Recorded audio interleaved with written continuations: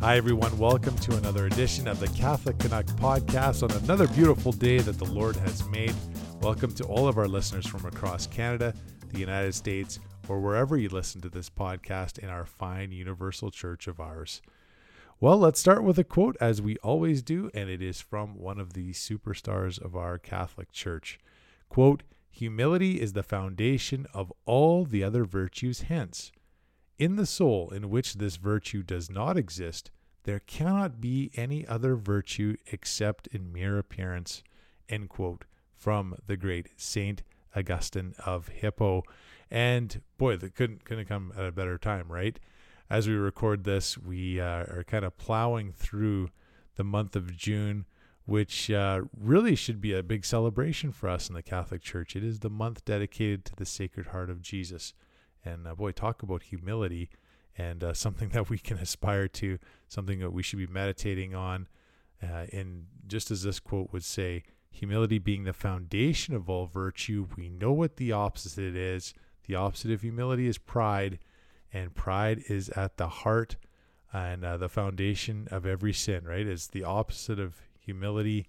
And as we try to navigate our way through this world that is completely turned its back on Jesus Christ and on life and on truth, it's good to know that we have many saints, all the saints at our disposal to intercede for us at the right hand of God. And they've seen some real tough times too, just like we're living through right now. But always good to remember that the Lord picks us to live in a time in the world, the chapter in the history of salvation. He's given us that pen to write that chapter, and we're here for a reason. So let's continue to follow God's will, discern God's will, find that quiet time every day, and live in a state of grace and growing in relationship with Jesus Christ on this long and narrow road to eternity. Well, I'll tell you what, I'm really happy to have this guy on Team Jesus, on Team RC, like I like to say, Adam Soos from Rebel News. And speaking of a lot of misunderstanding, what do they call it? Misinformation, I guess, disinformation.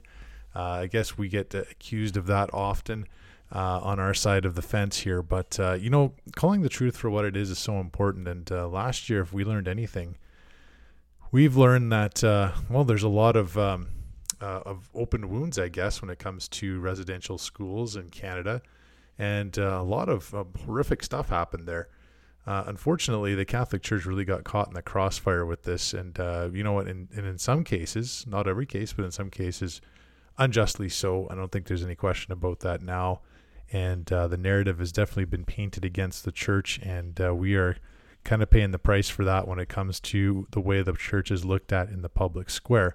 Not that that should mean anything. I mean, Jesus warned us about this in the gospel. He said that, it was going to be a tough time for us to be a follower of Jesus Christ. The payment at the end is worth it. Of course it's worth it. Going to heaven, it's an amazing place that awaits those who love our Lord. But it's going to be a bit of a rocky road getting there. So our job is to expose the truth and to bring the truth to light in charity and humility, but also with a firmness as well. So Adam and I tackle that a little bit in this conversation. And we also talk about some of the things that Rebel is doing here with just defending some of the pastors that we've seen in the last year or so, defending them against these unjust mandates. And really, I think the focus of all this and what I've taken out of the last year is that we need the spiritual life. We need a relationship with Jesus Christ, and we need each other in community. And when that's taken away from us, we really see the ramifications of that in society. And we've seen mental health go downhill very quickly for a lot of people, especially young people. I think that's the most heartbreaking of it all. And when I say young people, I'm not even talking about young adults. I'm talking about children too. And so who knows where we're going to be heading here after the last couple of years. All I can say is as things kind of loosen up a little bit, don't let your guard down. A lot of the solutions that are being proposed by our governments and in society in general, they don't include the cross of Jesus Christ. So that's our job in the church. That's our job, is to bring Jesus Christ forward as the solution. And that is a great responsibility, and I'm so happy to share that with you. So without further ado, let's get to this great conversation with our friend Adam Soos. We'll see you on the other side of the interview, my friends. Praise be Jesus Christ, now and forever. Well, Adam Soos is a Calgary-based Rebel News journalist who spent his life fighting to defend and share the truth.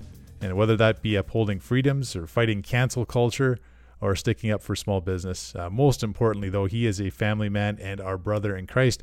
Hey, welcome back, Adam, to the Catholic Canuck podcast. Hey, happy to be here. Thanks so much for having me. Well, Adam, a lot has changed and a lot has happened since the last time we chatted late last summer, early fall. And before I get into a few different topics and current events, it seems like the news changes so fast and every day there's something to talk about. But your first appearance on our podcast, we chatted about that project that you spearheaded through Rebel News. I always like to call it an act of virtue doing instead of virtue signaling, which we just see so much of in today's world. But helping to crowdfund and repairing a Catholic church at the Tsuut'ina First Nation just outside of Calgary. So how did that end up going? Have you received some feedback since? And how did that sort of affect the way you looked at, just communicating with the First Nations and seeing what their needs truly are at the ground level? Yeah, it's absolutely incredible. I've always had sort of an underlying, at least at the very least, interest or appreciation or sort of kinship with our sort of Indigenous brothers and sisters. I feel like within society, even within the church, but broadly speaking, there's sort of this artificial divide that's been very much fed into by whether it be politics, even talking to some of our Indigenous brothers and sisters, they often talk about this smoke screen where this government wants you to get the sentiment that you're not allowed to ask questions or have conversations with them and they're to be left alone. That's not the sentiment when I gathered, at least when I actually went and spoke with them. And it's very much sort of instilled in me like a hope and a sort of renewed passion and fire, if nothing else, that these people very much, they're dealing with the same frustrations, very often more frustrations. They very often feel abandoned. They feel like there are a ton of resources out there, but they're not necessarily getting to the people. So I think the capacity to basically just listen, have conversations with them, treat them not like someone other or someone aside, but as just another sort of brother, sister, fellow countrymen, whatever you want to call it. They appreciate that, and they can see straight through the phony sort of political outreach that they get from some people, or they can see someone who walks up to them and looks them in the eye, has a conversation with them. One of the first conversations I had when I actually got out there at this church and sort of learned a little bit about their story, and this was when Ruby Starlight, basically, who invited me out there, said, listen, it'd be nice if we could do something for this church. It's in rough shape. My grandpa, some family members built it. She introduced me to Bruce, who was one of the sort of elders out there. And he said, listen, like, you're a white boy, I'm an Indian. We can get over that, and then we can start working together. So we very much got straight to the, like, we're both human beings. And he said, let's sit down and have tea together. Like, that doesn't happen in Canada.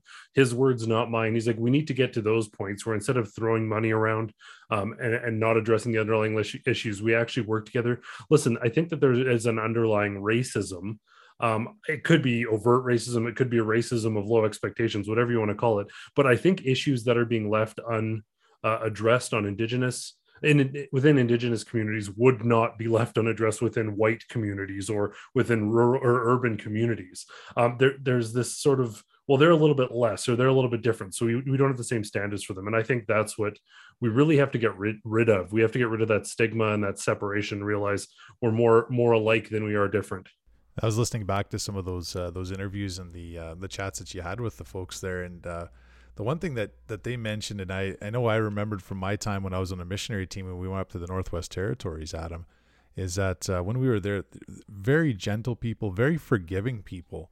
I was really not surprised at all in the least, but just it was just more than I was expecting. Even as a Catholic and as a Christian or people of goodwill, we kind of have an expectation of course, there's a gentleness, there's openness to forgive people.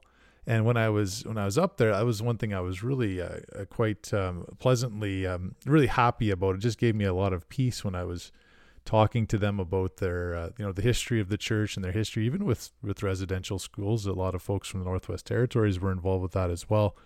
But a real genuine need, but also just that an outreach towards others, saying, hey, we just want to have conversations, thoughtful dialogue, and then having that kinship of being baptized, Adam, right? That means something.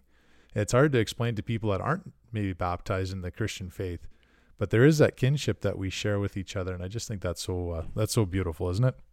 100%. You know, it's so interesting. I think it even extends beyond that, because I know that for some of the people out there, there's both a sort of resolute guardedness, but also this gentle welcome. I know a couple of times, because basically I of course spoke with the chief out at Sutina before we started doing this work, Chief Roy Whitney, and got his sort of blessing and permission to be out there. And he said, you don't need to check in, just go out there. They can, and if anyone has a problem, they can call me. The amount of times, actually, because this was right when we saw all the churches being burnt and the mass vandalism stuff, like several times the Tutina police like raced up and were like, what are you doing here? Because they thought someone was doing something to their church. When we were kind of there for the initial scouts or filming, doing fundraising, or even one lady rolled up and let her big dogs out at me, and I had to run back to my car. And she's like, she comes over and she says, what are you doing to our church? And I tell her who I am, and she goes, oh my God. So right away they go like they're a family member and they're hugging you and saying, this is so great. Some of these people members of the church, some not members of the church. But I think what it meant for them, for someone to not just be getting a sound bite from them or parading them out to make some point or using them as a, see, we've got the endorsement from these people, but me actually being there, talking to them, saying, listen, like, what can we do for you? What do you need from us? And more so, it was interesting. It was very much, it wasn't forced in any way, shape, or form. How it all started, and I think we talked about this last time, was we were actually at Calgary Stampede.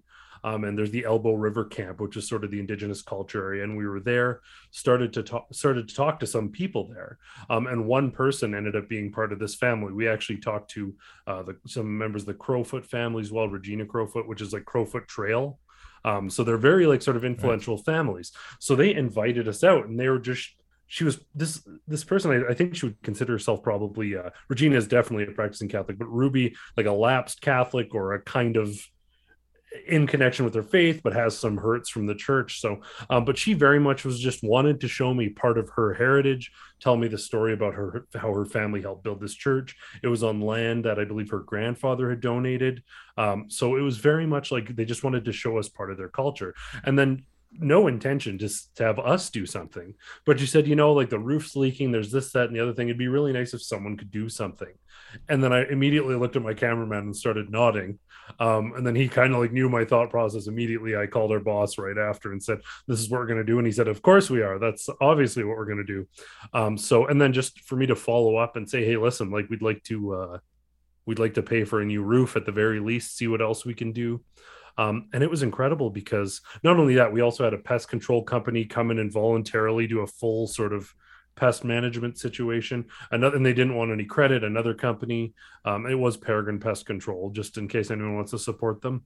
Another company, they're like, oh, we don't even want to be named, but because it's a sort of pseudo historical building, they had to have a custom window made, which isn't cheap. This company just did it and said they'd be out to install it, no problem.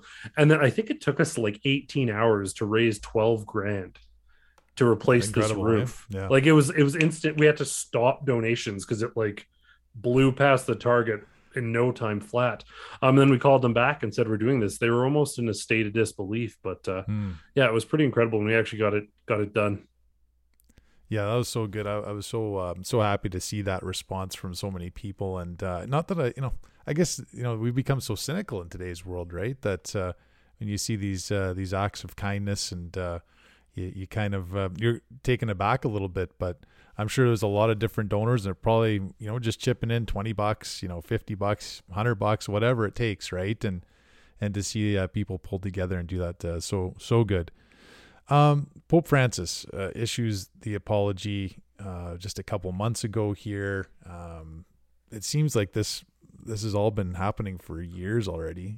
But now he's coming to Canada, hoping and praying that he still makes it out. The plan is that he's going to come next month as we record this in June.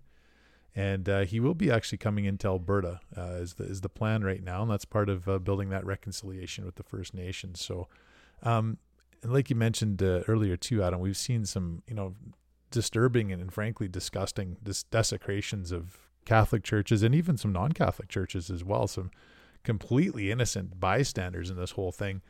I was thinking about the burning of many on First Nations land, but keep going back to this, this very this secular sort of saying, and these guys spouting off saying, that somehow Catholics deserve all these churches to burn down. And there was this picture from last year, and I think it was just shortly after we chatted at him, but it was from the Bishop of Gerard McClellan.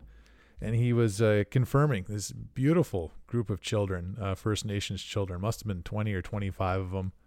And they were on the front steps of their Catholic church. And that same church burned down, I think it was a week later. And I said, wouldn't it be nice if these secularists would go up to those kids, those First Nation kids, and say somehow they deserve for their church to be burned down? It's just insane, this world, isn't it? But what are your hopes, I guess, for the First Nations for sure, but also just the Catholic Church? All of us, we're all on one team. We're all on Team Jesus here. So, yeah. What are your hopes for this papal visit to Canada? Well, it was really interesting. I was out at Siksika as well when they experienced arson, and we met with the local sort of priest there. And it was interesting. We went into the church, and some of the sort of outdoor displays that you would normally see were actually like near the altar, rather than on the sort of front steps. And I was like, well, that's kind of interesting. And what's this about? And he said for the locals there, the reason that was brought inside was because they weren't putting the shoes out as a sort of protest. And I've heard this from many Indigenous people. I'm sure for some it is a protest when it's at City Hall or whatever. But for these people, they wanted it to be that close to Jesus and that close to the altar, so that the church could kind of be part of the healing process.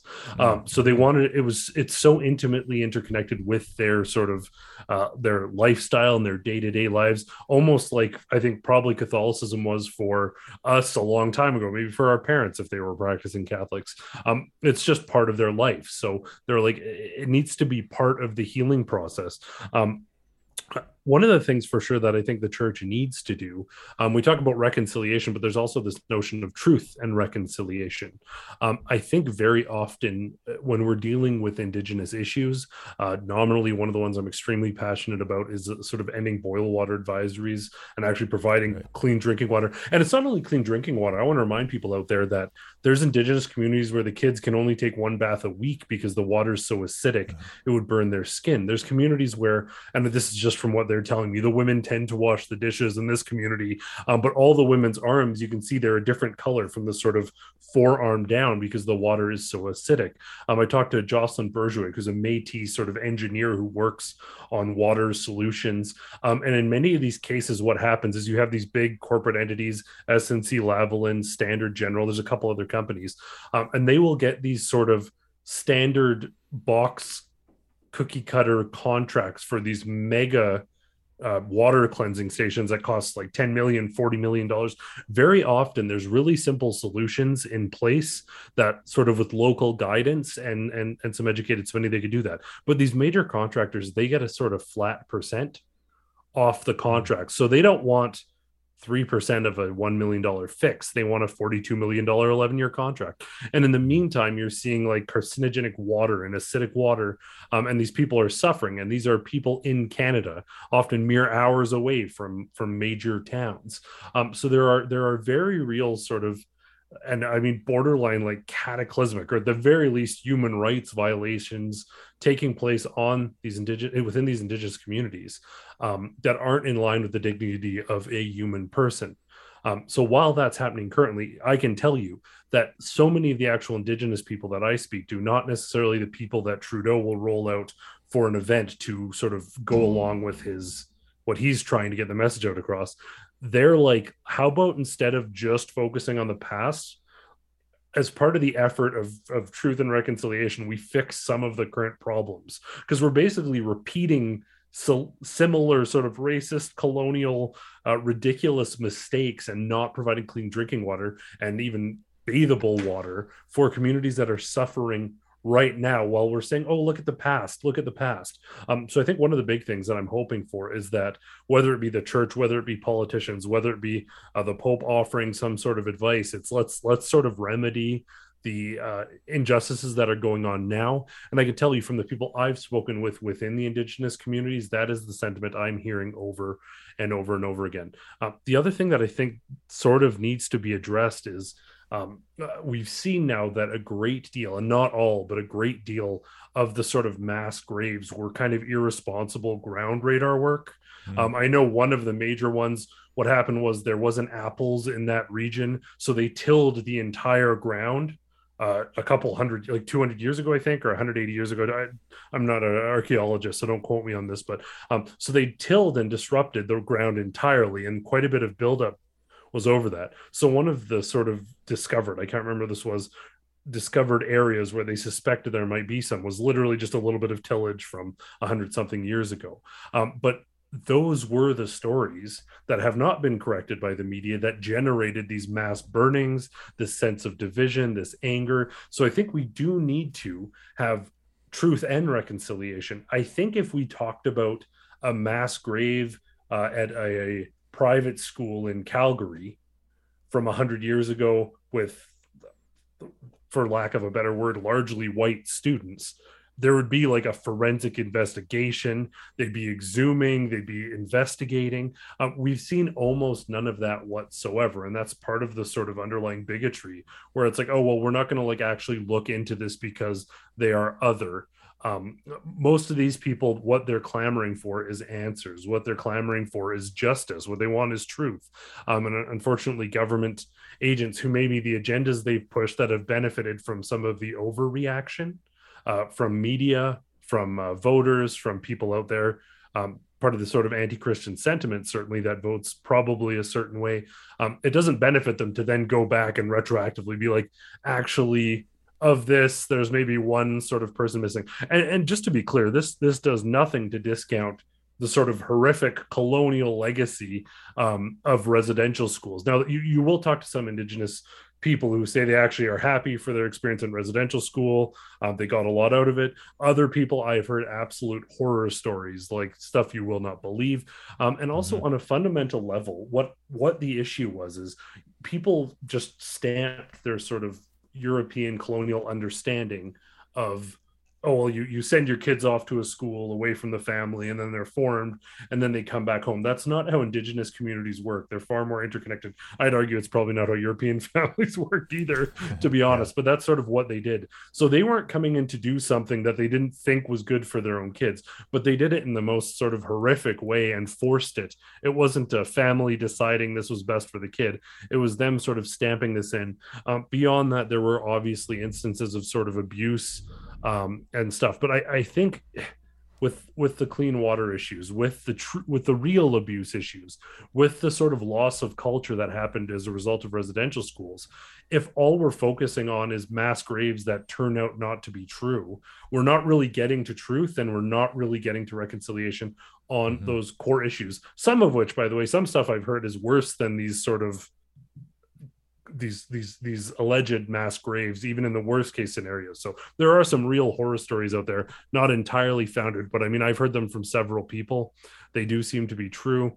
But again, I won't repeat them because I don't know if they're 100% verified at this point, but hopefully the Pope will come in and not just simply regurgitate the same lines we've been hearing. They've done nothing to sort of help heal. They've done, like, it's just sowed further division. It's just seen churches burn down. It's seen Indigenous communities feeling more sort of marginalized and maligned. If the Pope comes in and talks about sort of tangible things, clean drinking water, one I would definitely advocate for, but talks about truth and talks about the challenges that were faced on a very sort of real level and not in political speak, hopefully he can make a meaningful impact and set the sort of discourse on a real route towards truth and reconciliation.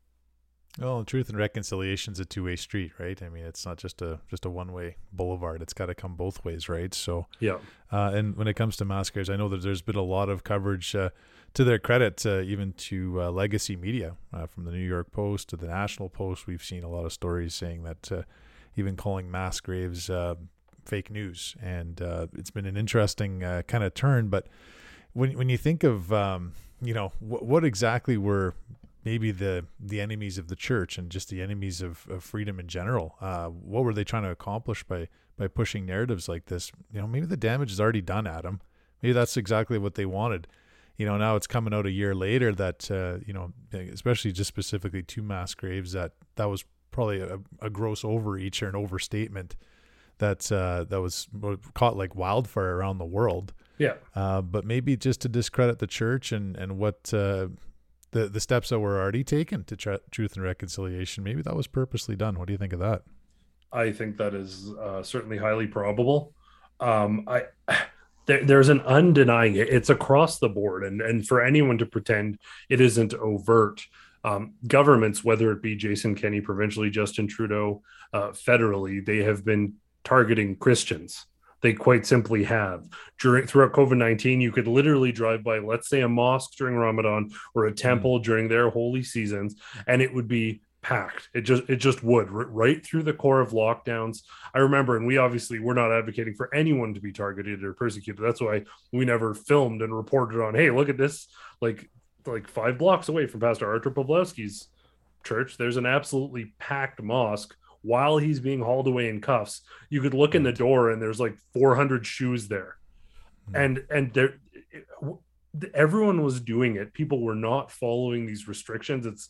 It's as plain as day that lots of religious organizations were not doing this, and rightfully so. We've seen in court, even before the charter challenge, worship generally actually legally exempt. We've seen a number of charges thrown out, and that's before even getting to the sort of charter challenges. That's because how it was phrased was for private social gatherings, which worship is not. So most of those likely to be thrown out, hopefully anyways. But beyond that, across Canada, it wasn't just Alberta. Alberta got it probably the worst as far as arrests, but across Canada, it was literally the targeted persecution of Christians.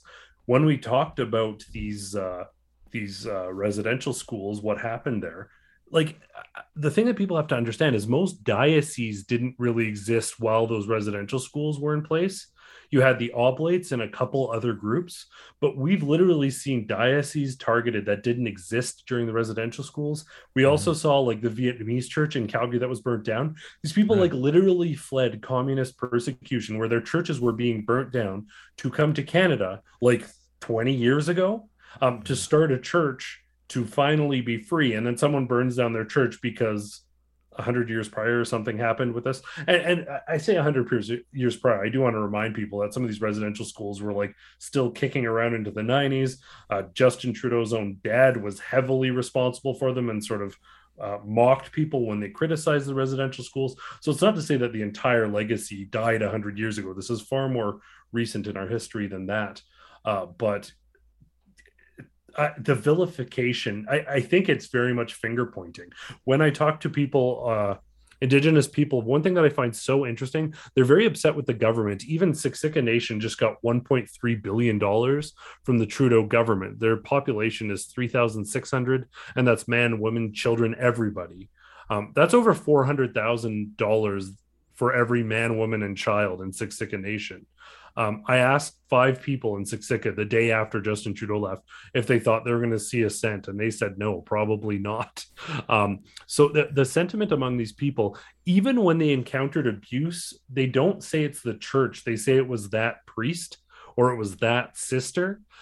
Where I find lots of their sort of frustration pent up towards is the government, because the government is the one very much using, and they use this sort of the term cottage industry or Indigenous smokescreen, as no one's willing to look into or question what happens with Indigenous communities. So lots of these rich, well-to-do, very Laurentian, Ottawa cabin industry crowd, they just they do backroom dealings, and it's like $1 billion here, $1 billion here, all this infrastructure money that's going missing. It's very often done, and the people who suffer, because it's money that's sort of marked for Indigenous issues, the people who suffer are the sort of average Joe working class Indigenous folks, who there should be enough money there for them all to enjoy a decent quality of life, but very many don't, because it's sort of being lorded over by, and it's not the chiefs often, it's very often the actual government. That's a bit of a misunderstanding, this sentiment. Don't get me wrong, some chiefs are corrupt and they have sort of pooled a ton of money,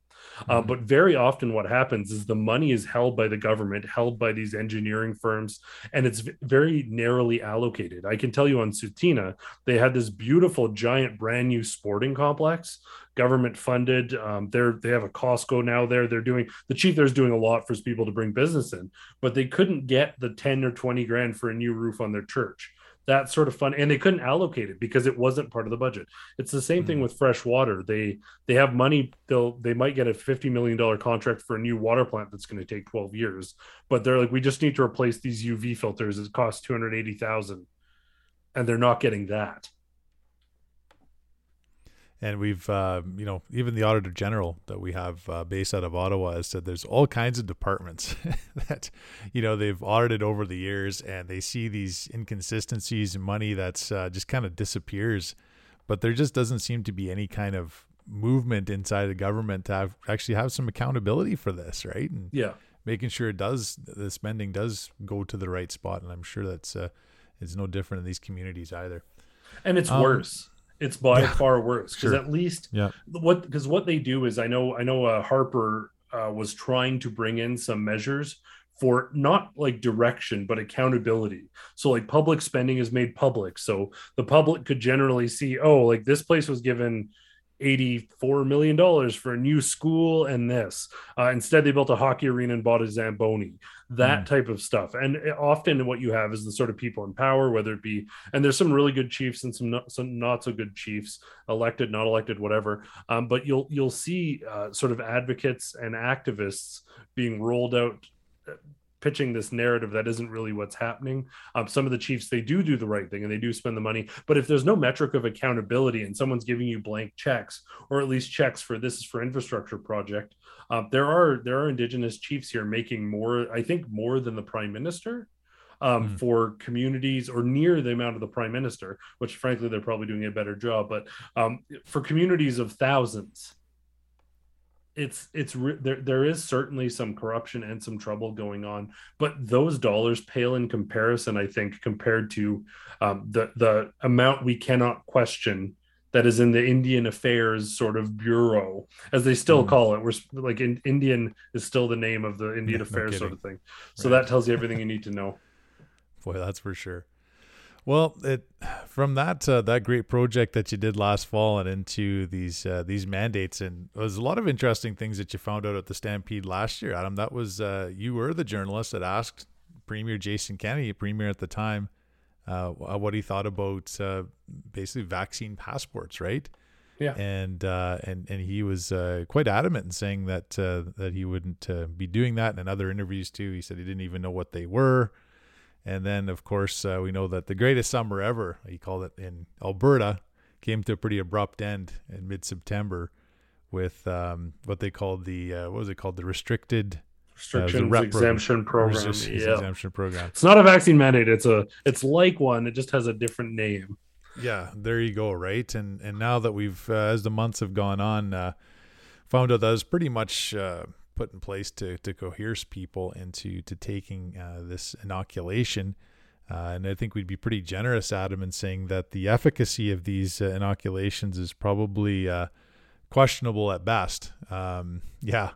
So Jason Kenney now just recently resigned as premier. Probably one of the things that was his downfall was just how he handled this entire situation with this rep program and these mandates. And getting back to the pastors that, and I know that you've got some stories about that too. I think we've had more Christian pastors arrested in Alberta for having these their assemblies and their services at church than people arrested for the arson of these churches that we've seen. Yeah. But that's another story, I guess. But since it all kind of came out, I know that you're also recovering some stories around arenas and rinks. Just parents that would want to take their kids to hockey and tie their skates, and they can't even do that. Boy, looking in the rear view mirror, Adam, this is quite the big mess that we've had here in Canada, and it still kind of goes on to today, doesn't it? Yeah, 100%. I know Pastor Arj Pawlowski, for those who aren't aware, he's basically been charged with a litany of charges, too long to remember. One actually this week, and this is how absurd this is. Just Judge Michael Dinkle, I believe, A couple weeks back, Justice Center for Constitutional Freedom's lawyer Hatem Care was covering and working on a case, and he basically argued that the health orders that all these people are being charged under for this narrow window, which was December to January, extends a little beyond that. But the language used in it, as I mentioned earlier, was private social gatherings. So this judge basically ruled, well, clearly like a public protest, a soup kitchen, worship, like these types of things, but particularly a protest, that's clearly not a private social gathering, obviously. So there's no charge. So it wasn't even a matter of guilty or not. He's like, no, there's no charge. This never applied. It didn't get to charter arguments. It was just clean. Pastor Artur Pawlowski is actually charged in the same window under the same order. And this week, despite a judge already saying, well, there's no charge here, what are we talking about? They spent 3 days and the Crown brought forth 9 witnesses. And they're basically just saying, oh, yeah, he was feeding the homeless and they had food here and they had pictures of the food they were feeding to the homeless people. 3 days in court. They didn't even get to a verdict. And this all would amount to probably like $1,000 ticket. And it's wild. He also was charged under the Critical Infrastructure Defense Act. He went down to Coots and he preached, and he was talking about like solidarity and the solidarity movement in Poland, a great sort of Catholic rooted movement. He's very passionate about that as a Polish priest, or Polish pastor rather. So he was kind of sharing about that. And he's like, it's important that we stick to our principles. He said peaceful 100 times. They charged him. He was the first person charged under the Critical Infrastructure Defense Act. So they basically said he was blocking the roads. He went down there and preached for an afternoon and then left. I think he was down there 2 times in total, but regardless, absurd that he was charged under this Critical Infrastructure Defense Act. They didn't even charge the truckers literally blocking the road, but he visits them briefly and prays and then leaves, and they charge him. There has been a categorical vendetta against any priests or pastors. Unfortunately, there hasn't been many priests, but against pastors who dared refuse to bend the knee, who dared take a stand, who dared to say, hey, listen, I'm actually not going to exclude people from worship.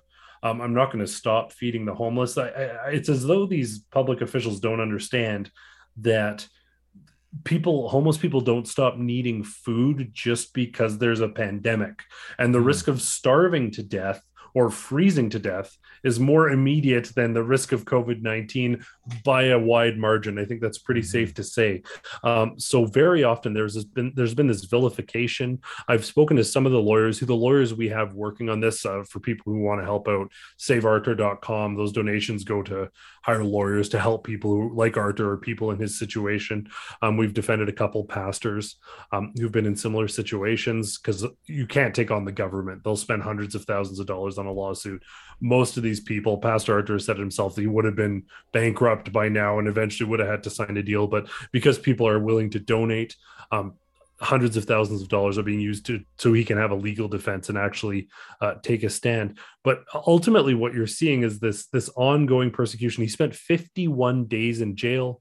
He's been incarcerated 3 times, arrested, I think, more than 5 times in the year I've been around, at least, in dramatic style arrests, including he landed on a plane and they arrested him on the tarmac, pulling him off on the side of the road. And like literally think what you will of Pastor Artur Pawlowski. I know lots of people, including him, says he knows he's not for everybody. He's loud and he's brash and whatever. What you're seeing is a pastor who opened his church up to his community.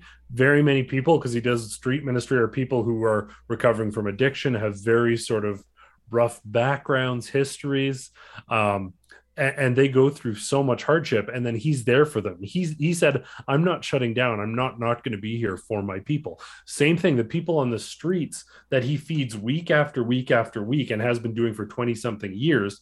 He's like, listen, they need me to be there to feed them. These couple meals, the 2-3 times a week we're downtown feeding them, that might be keeping them alive. Some of these people, unvaccinated, not allowed to go to the mustard seed, not allowed to these other places. This is their last refuge. And going to preach at a couple events, a couple protests, standing up for freedom, that was his crimes. Dislike him all you will, but his crimes were all charter protected, fundamentally Canadian things that if you were to suggest someone was being persecuted for outside of these weird COVID-19 bizarro world, you'd think that was absurd, but that's exactly what we saw happen. And if anyone's like, oh well, he needed to be made an example of because he's so brash and he's so outspoken and he's so uncompromising. Well, fortunately, to counter that argument, we have a veritable laundry list of pastors of every different background. Pastor Tim Stevens, very much sort of bookish and very intelligent, very biblical, sort of Baptist pastor who's not confrontational. They said, you're going to be arrested. He's like, hey, I'll be out front. See you soon. James Coates, he went in and turned himself in. He spent, I believe, 30 days in prison, a very different personality as well. Some other street pastors, we even saw Pastor Derek Reimer, a street pastor, when there was an injunction in Calgary, they actually arrested him. We walked up right as they completed the arrest and we grabbed the footage and put it on social media. I think it had like 170,000 views by the time he got to interrogation. And they basically were like, oops, sorry, we didn't mean to arrest you. Have a nice day. So it's just incessant. The argument there was they're saying he was using amplification. They were playing music all day, and then he picked up the mic and said a few words about Jesus, and then they tried to arrest him quite suddenly. So there's been this targeted, ongoing effort to sort of silence across Canada. Alberta probably being one of the worst examples, though. And I think that to deny that there's at least some anti-Christian sentiment is absurd, frankly. But I mean, it's in the Bible. We were told this would happen. The world hated. Yes, yeah. So whenever you see this, for very many people, it's validation. And there is a sort of martyrdom in spending 51 days in prison, not knowing what's going to happen to you. Pastor Tim Stevens arrested, heart-wrenching footage in front of his kids several times, plucked away. The sentiment that the sort of, I mean, these may not be Catholic churches, but they're certainly sort of faith-filled gatherings of church communities, Christian believers. While we've seen other churches quite simply dwindle in their numbers, because when things got the hardest and people needed their church the most, the churches sort of backed away. These communities who said no in an uncompromising fashion, said, no, we're going to feed the homeless. No, we're going to preach the word of God. And no, we're going to be there. They're all buying new buildings. Like they're out of space. They literally cannot fit the people in who are craving that sort of authentic interaction. We've been given so much in the Catholic Church, haven't we, Adam? I mean, speaking to someone as you're a Catholic as well, Adam, and we've already got a crisis in our church. We know that the real presence of the Eucharist is questioned and not believed by the majority of our fellow parishioners that even show up for Mass on Sundays. We're just getting out. I think this past weekend was the first weekend in Alberta, at least, that the dispensation was lifted for folks to go to Mass. So we're talking over a year and a half. I think of the great St. Charles Borromeo, who dealt with a real plague in Milan several hundred years ago. And, what made him so famous, even still today, is how he would be present to the parishioners, to all the people of Milan. And even when they couldn't gather inside of church buildings or other buildings, he would have catechism classes on street corners. He would still give communion to folks on the tongue. Holy water fonts would be everywhere. He'd just have them separated for people that were sick and people that weren't sick. During that plague, over 15% of the people died in Milan over the course of about a year and a half, 2 years, and that was a city of 150,000. So that was pretty serious. Like, we're talking about, these carts going around collecting dead bodies. So probably a very surreal place to be at that time. COVID-19 is not the plague, Adam. I think we were kind of, we saw that pretty quickly. Yeah. And we still see today that, anybody that's starting to compare COVID-19 to something like the plague or something similar to that, it just doesn't make any sense anymore.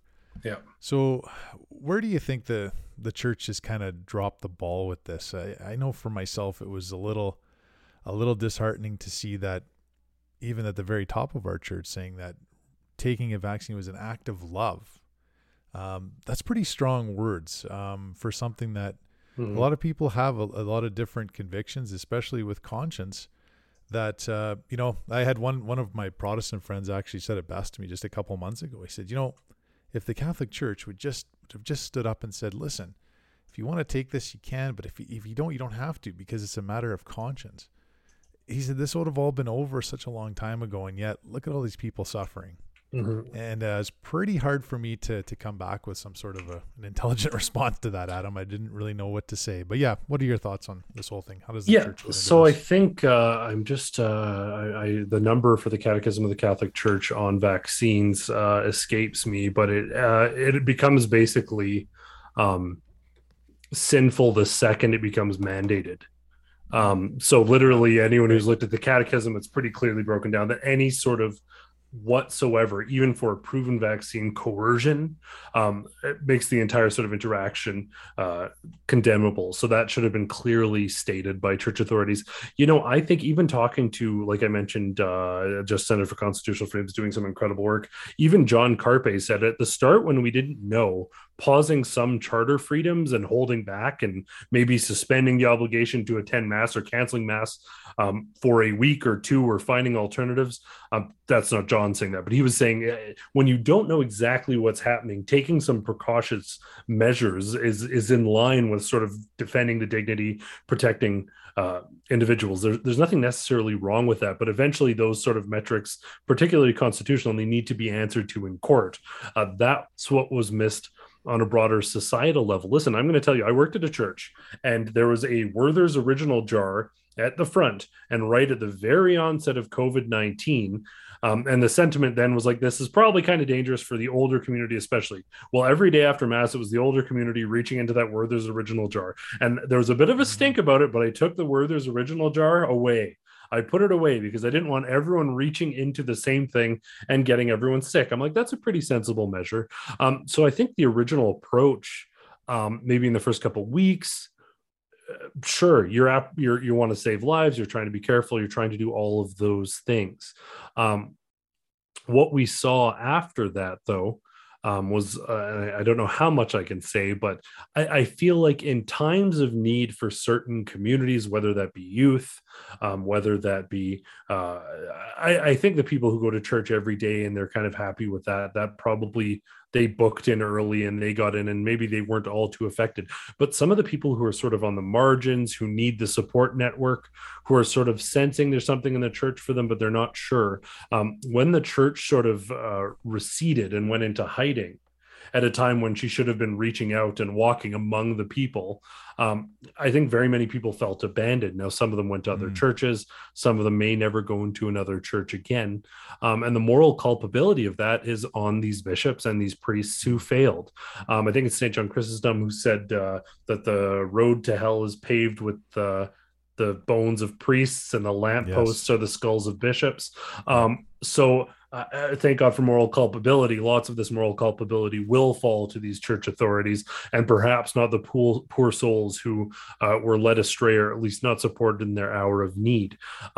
This was an opportunity, undeniably, and with full, I understand fully, like you look at some of the situations with the church negotiating with communist governments so they can still provide the sacrament, compromising some things. Listen, I'm not going to weigh in. I'm not in favor of that generally, but we saw the same thing with the with Mexico with the governmental regime, and we saw the Viva Christus Rey sort of.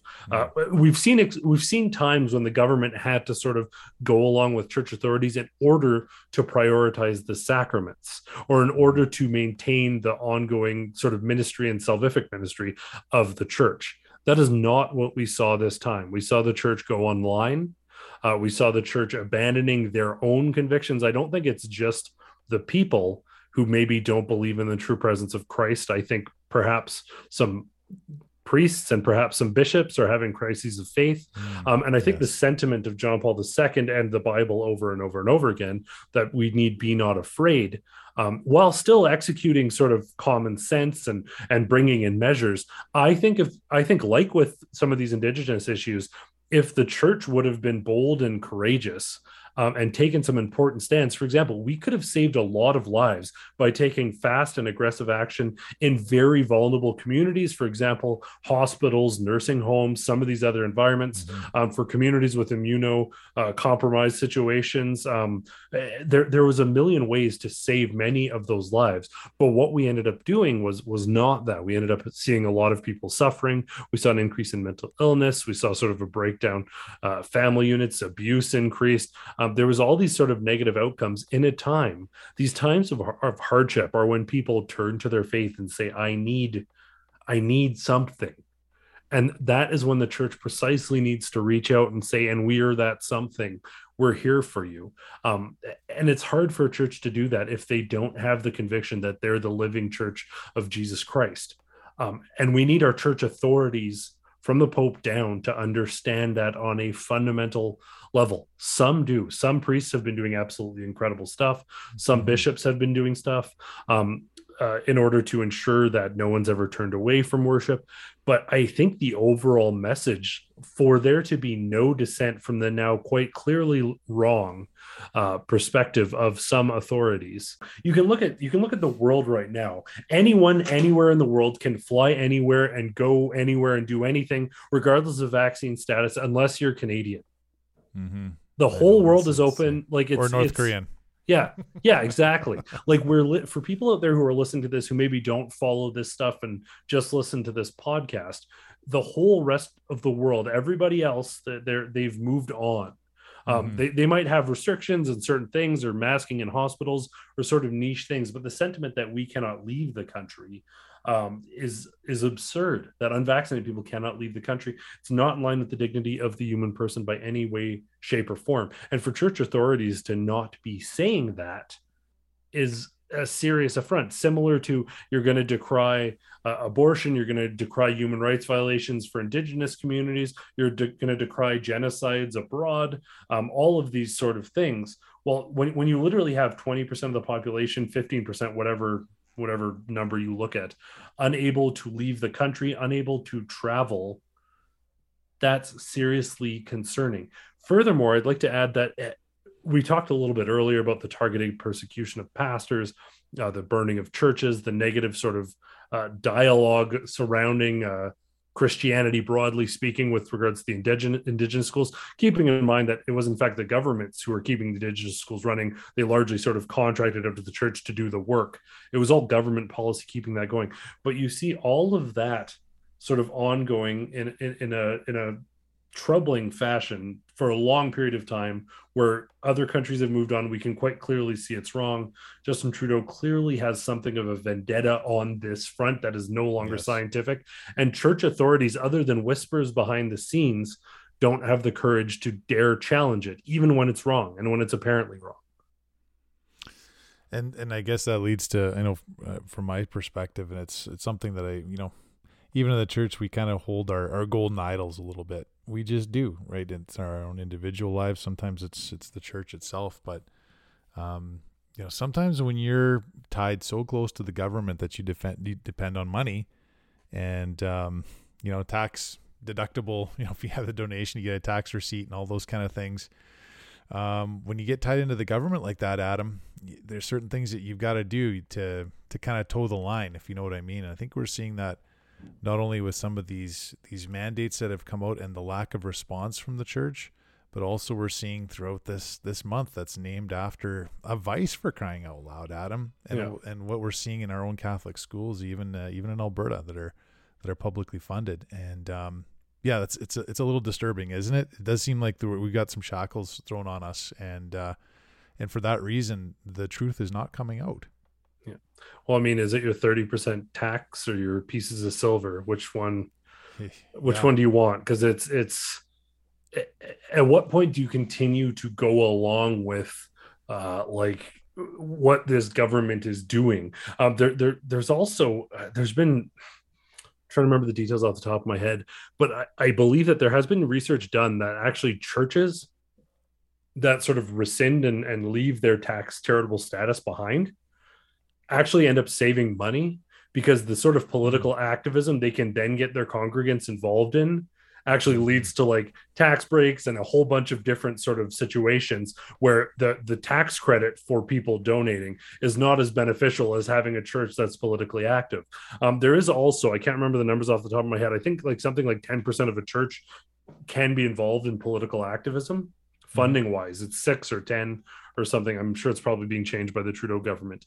But the sentiment of Catholics to be absolutely apolitical, that's not what we're called to do by any metric at all whatsoever. No. We see this ongoing reference to like Romans, with like, oh, well, just be obedient, and that's the entire thing. Well, yeah, that goes to a certain point, but if the government says go murder somebody, by your logic of just be obedient, they paint that as a simple black and white thing of be obedient to the government. Well, I can tell you, the saints during the Nazis' reign were not those who were obedient to the government. They were those who were resisted and pushed back and fought. So the sentiment that you're just supposed to go along as a Catholic is quite absurd.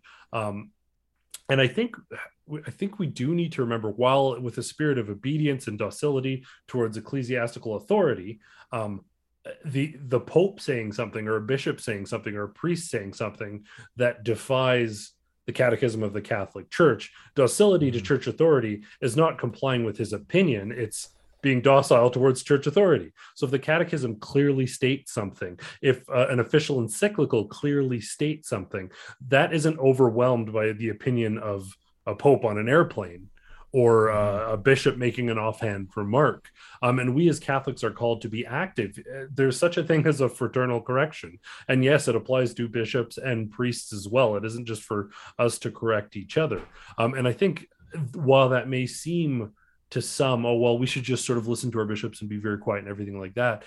That's not what we're called to. We're called to sort of serve this role as sort of kings and prophets, and contribute to that. If there's error there, the compassionate thing to do, because the errors of, say, a bishop or a priest, that reverberates throughout their entire community. If they're in a state of sin, or if they are factually errant on something, with all humility, approaching them and saying, listen, the catechism says this, this is what these encyclicals say, what you're doing is not in line with the sort of body of the church's authority, and I think you should probably reconsider your position. That is the charitable and caring thing to do. Simply going along with your life and not concerning may lead others into sort of a spiritual disarray and chaos. So I think people do have to have that courage. Obviously, lots of people have opinions, and you might be the guy who's constantly calling the bishop and bugging him. But I think that there are times where sort of the Holy Spirit speaks to us and is like, listen, this isn't right. It's time for you to step up.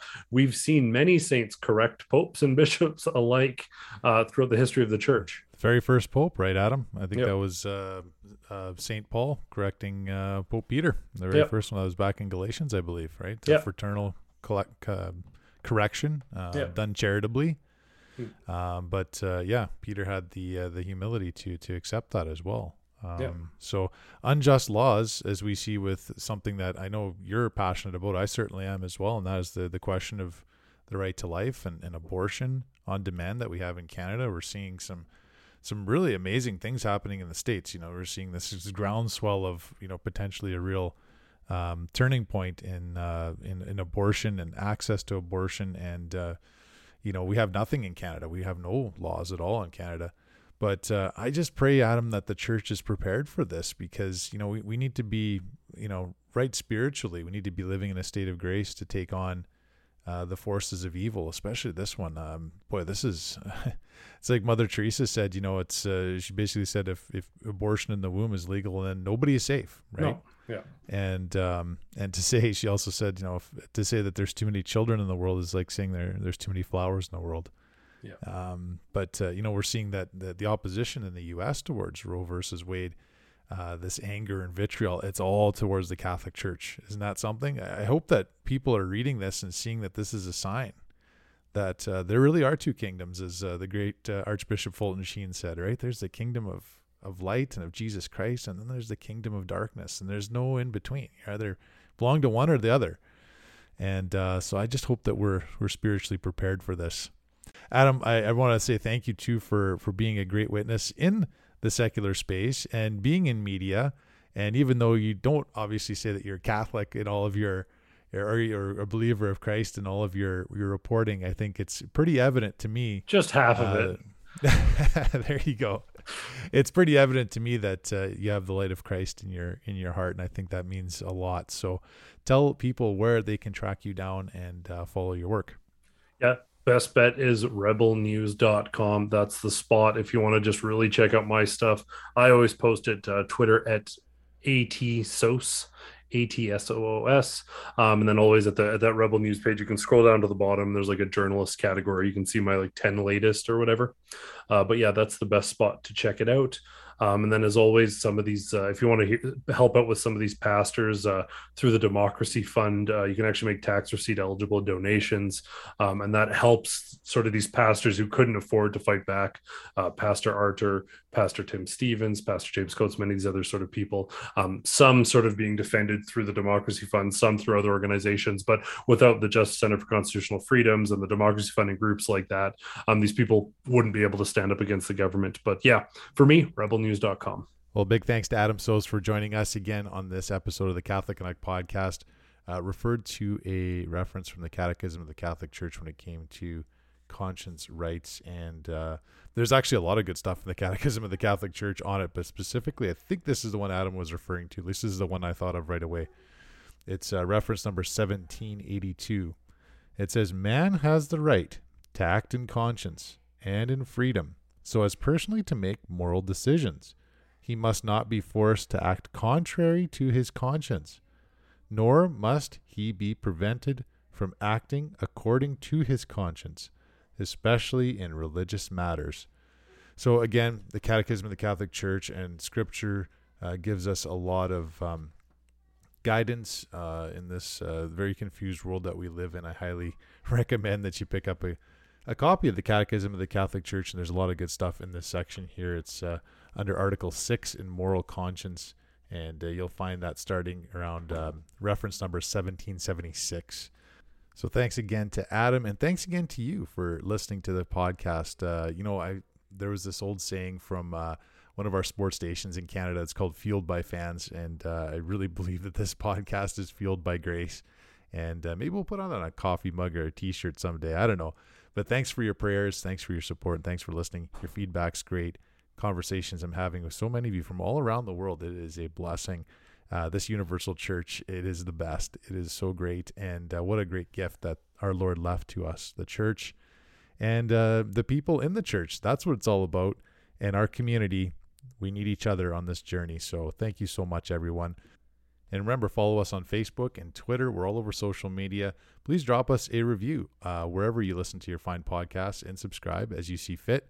And if you're not a Catholic and no one's ever invited you to join the church, well, I'm inviting you to join the church. If you ever have any questions, I'd be happy to help you out. And we got lots of other people in the church that would love to help you take this step to experience the sacramental life, receiving communion, the body, blood, soul, and divinity of our Lord worthily, and going to confession. You'll never be the same, and we'd love to have you on our team.